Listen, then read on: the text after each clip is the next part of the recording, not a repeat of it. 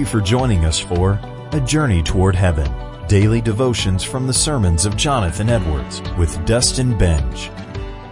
The Scripture declares that God will bring every work into judgment with every secret thing, whether it is good or whether it is evil.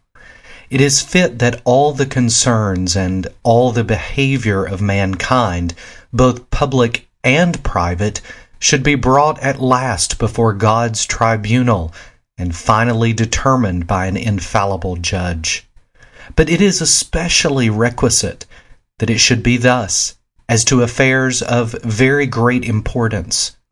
Now the mutual concerns of a Christian minister and his church and congregation are of the vastest importance, in many respects of much greater moment than the temporal concerns of the greatest earthly monarchs and their kingdoms or empires.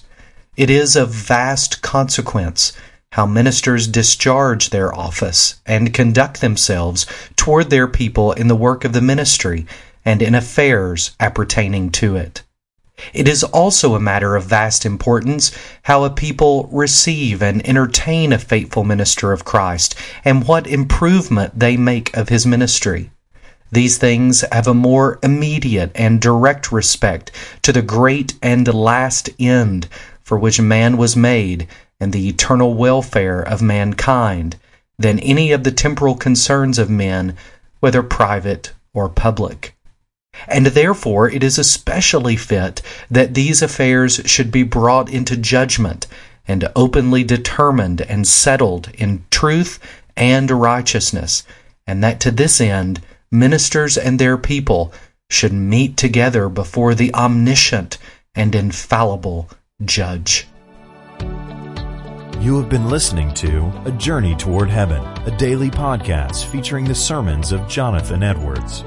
Edwards speaks across the centuries to challenge, edify, and touch your heart for the glory of God as you grow in holiness and conformity to Christ.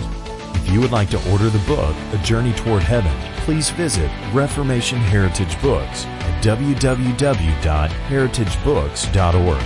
Until next time, thank you for joining us for A Journey Toward Heaven.